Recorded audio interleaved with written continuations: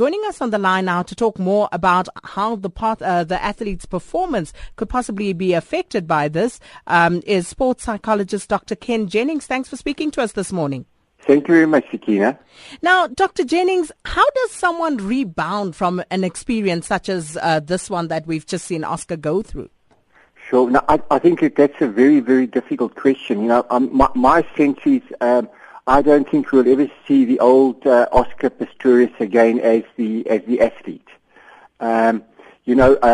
Firstly, I think there's this possibility of the prison sentence. Now, if he serves a prison sentence, there's absolutely no chance of his returning to the elite level of athletics. But over the last 18 months, he hasn't trained, he hasn't competed, and an athlete loses his edge in that period.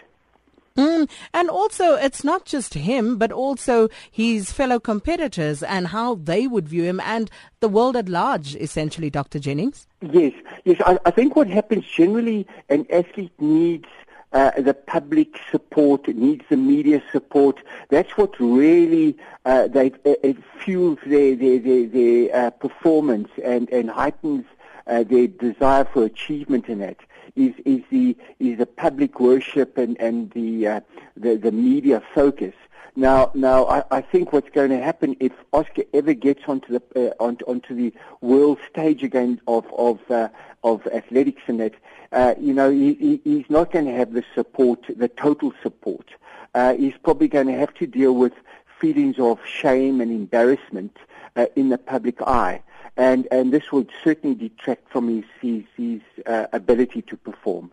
And of course, if you were working with Oscar, Dr. Jennings, yes. What would be your first course of action in trying to help him to overcome what he has been through?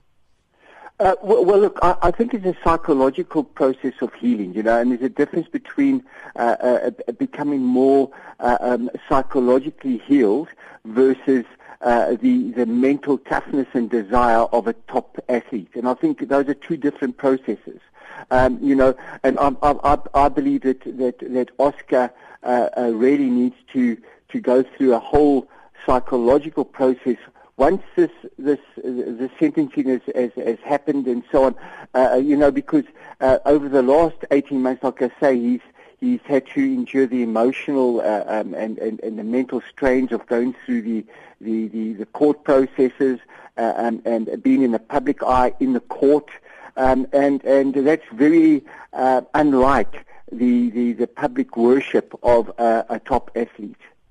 And that was sports psychologist Dr. Ken Jennings.